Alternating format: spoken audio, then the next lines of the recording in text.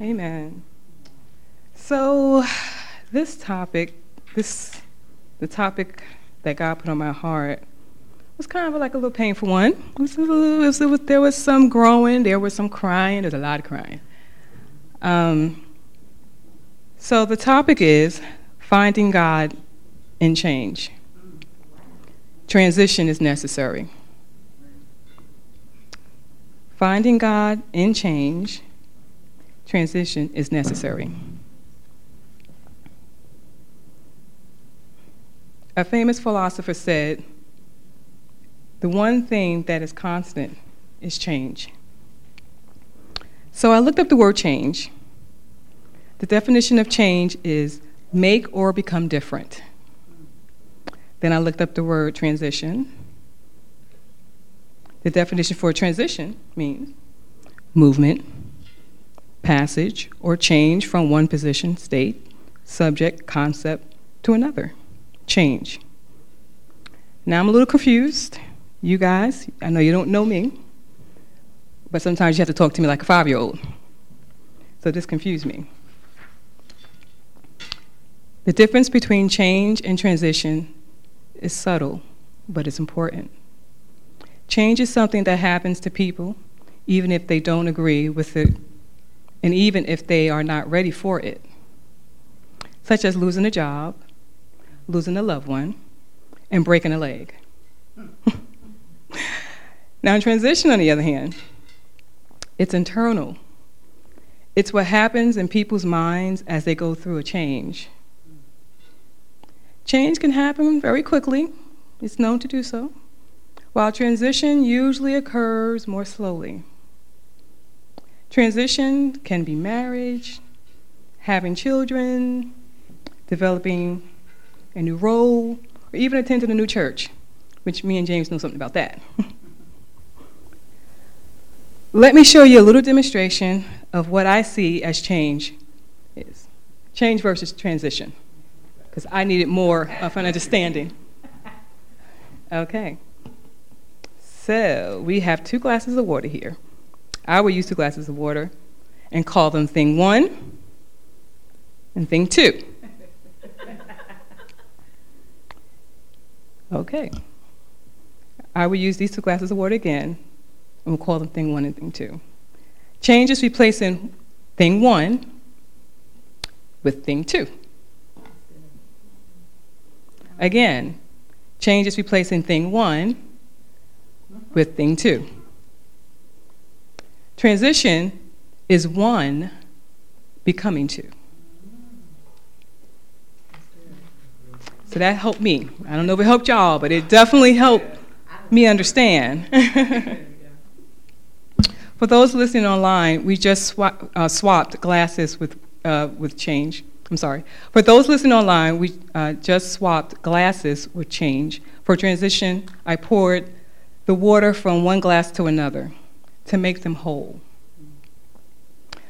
The last thing I want to share about transition, it holds a story together, okay? If we want to change something in our lives, we must focus on the inner, and God will take care of the outer. Transition is a way of life, and if we don't get good at adjusting, we risk not moving, we risk getting stuck in our purpose, and we risk destroying ourselves with worry, anxiety, and fatigue. So let us turn to Isaiah 43, verses 18 through 19, please. And let me know when you have it. I always wanted to say that. I always wanted to say, let me know when you have it. Okay. It's Isaiah 43, 18 through 19. You're fine.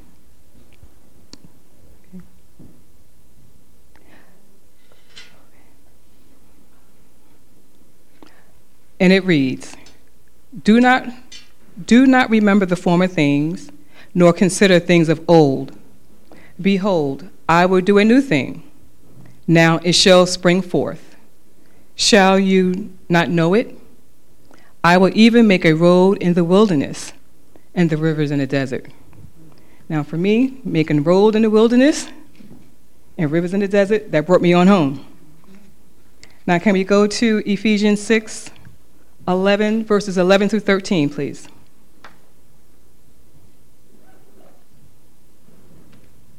Okay. And that reads, "Put on the whole armor of God, that you may be able to stand against the wiles of the devil. For we do not wrestle against flesh and blood, but against principalities, against powers, against the rulers of the darkness of this age, against spiritual hosts and wickedness in heavenly places. Therefore take up the whole armor of God, that you may be able to withstand in the evil day, and having done all, to stand." So verse 11 tells us to put on the whole armor of God. Verse 13 tells us to take it with us. So I know I'm new to the church, and I know you guys don't know myself or my husband, but we've been through our share of change. James and I have seen some pretty crazy things the last few years. But a major transition in our lives was that the last 3 years, we've seen job loss. My husband lost his job. He was our primary breadwinner. I watched him submit over 300 applications, and it's probably more than that. He went on countless interviews, and nobody will hire this man. I mean, absolutely nobody. What was mind-boggling to me was he served our country for 23 years, and he was able to obtain 5 degrees in the United States Air Force. I said 5, y'all, 5 degrees. He was a college president at 2 different colleges, and with all his credentials, still nothing at all. I still can't explain it. To really test our faith, we had 2 kids in college. We had a household, we had countless bills. It was just piling up. It was very overwhelming. So then my husband, he started driving Uber and Lyft. I was a little surprised about that. From a college president to a taxi driver. But God. James had a plan. He explained he had a plan to drive smart, but not to drive. I'm sorry, he had a plan to drive smart, but not just to drive. So he had a strategy worked out. He wanted to maximize the company's benefits and embrace change and transition.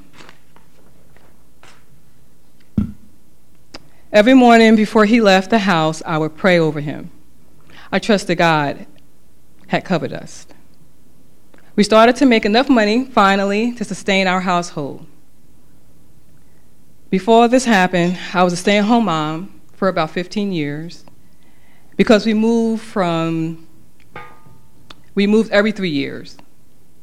So it was cost-effective for me to be at home with the kids. I worked part-time here and there whenever we needed money. Even looking back now, I kind of see that God was preparing me for the change and transition, even though I didn't realize it at the time. I had to change roles from being a stay-at-home mom and transitioning into working out of the home and understanding entrepreneurship. When you're used to a paycheck, a guaranteed paycheck every week, and then that's missing, God got creative. We are just beginning to breathe. We were just able to maintain our bills. And we were amazed and we were content. Change and transitions are necessary. We can't get stuck in change. And one of the things that I love was when she said, conviction brings transformation. I really love that. I read a quote while studying that said, "Sometimes God brings times of transition to create transformation." So can we go to Psalms 32:8, please?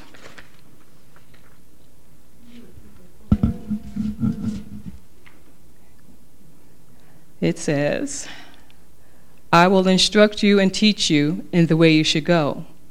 I will counsel you with my loving eye on you. Transition is how we adapt when God or life requires us to move from one stage of being to another. God guides us through our transitions. Some transitions we choose, and some are thrust upon us. Just when we thought we were settling into this change and we were able to take a breath, another change hit us hard that same year. We had 3 close family members die within a few months of each other. My uncle, my grandfather, and my brother-in-law. All equally devastating. However, my brother-in-law was fatally shot 3 days before he reached his 21st birthday. And he had a little boy who was turning 1 month old. So needless to say, my family was devastated.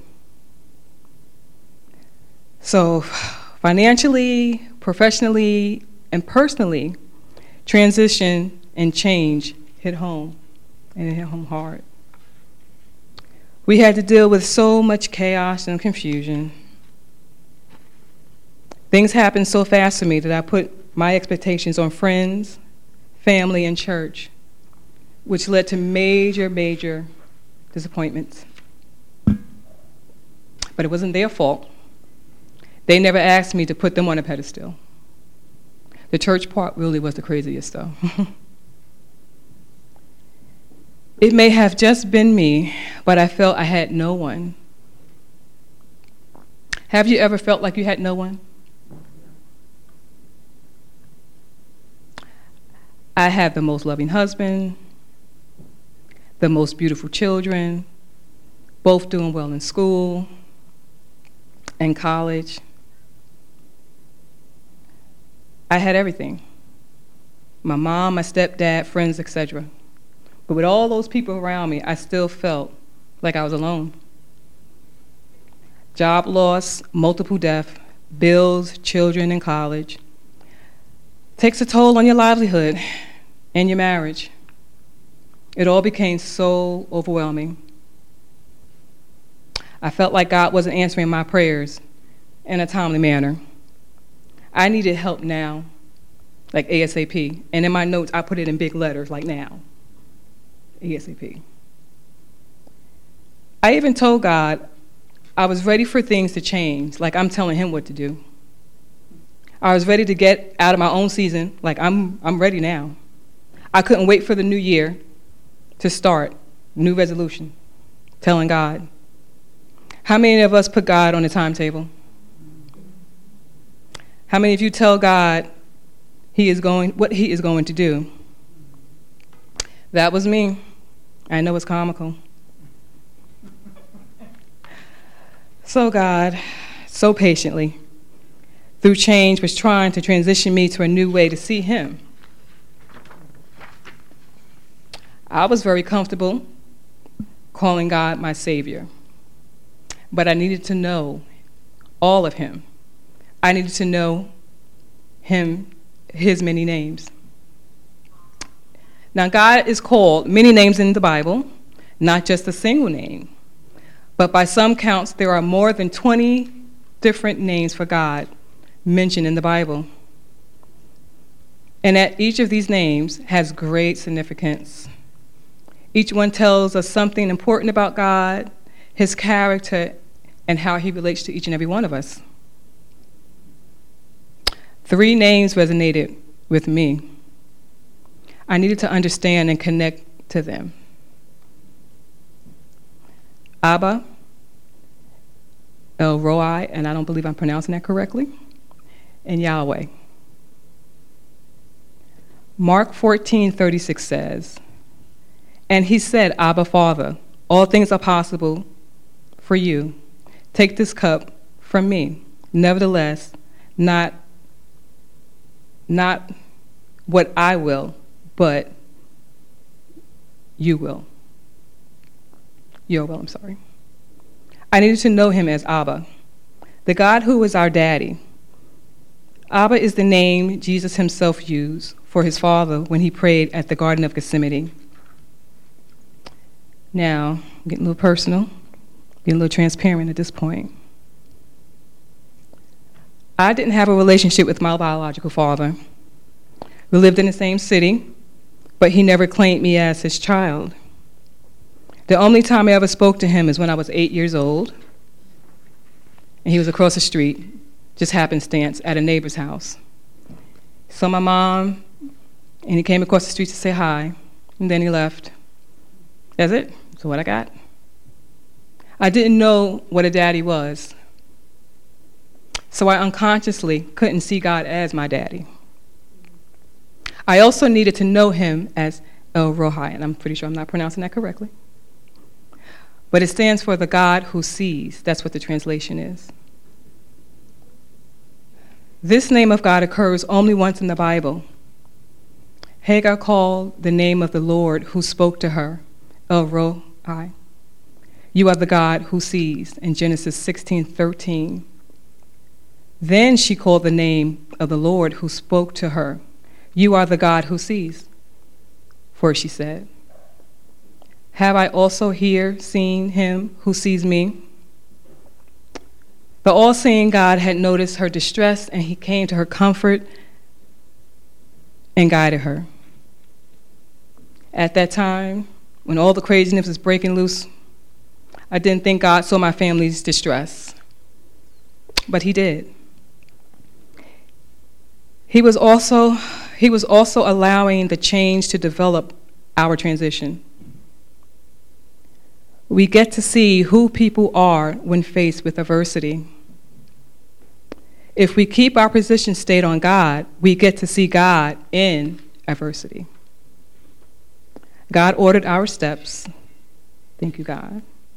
We are still in our house, and that change forced us out of our comfort zone to transition into entrepreneurs. We learned patience and perseverance, and we learned to rely on God even more. Yahweh is another way I needed to know him. The God who is always there. The name Yahweh comes from a Hebrew word meaning to be or to exist.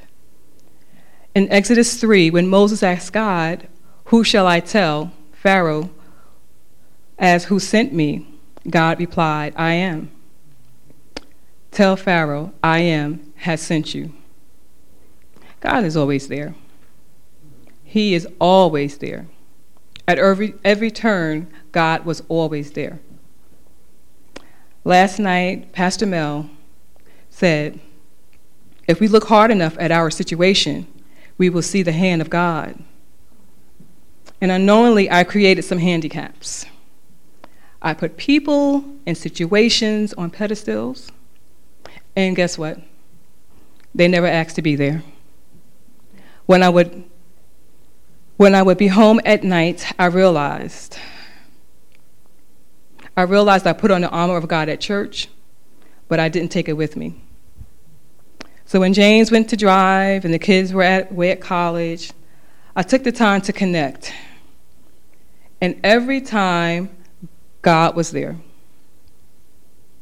I came across this quote during my studies. Happy moments, praise God. Difficult moments, seek God.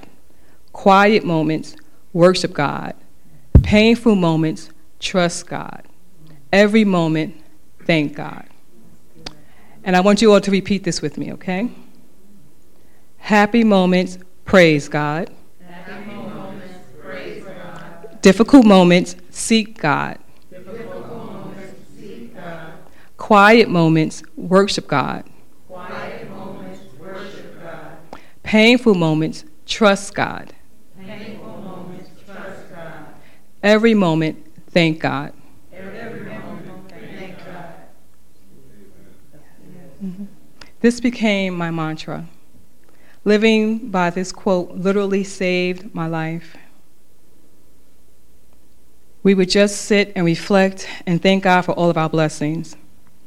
And honestly, hindsight being 2020, I could see a little warning signs from God. He was trying to tell me to prepare myself. There were many changes, transitions that happened that year for my family. But most importantly, he was doing new things. Well, he was doing new things with an S. He was showing up in new ways. But God wanted me to totally depend on him and also understand change is inevitable, but transition is necessary. I had to be present with God in the change and choose to surrender, trust, and obey for the transitions, and also understand his fullness. Surrender is simply misunderstood, I believe. Surrender is deeply misunderstood as an act of weakness. Surrender is the bravest and most powerful thing a person could ever do.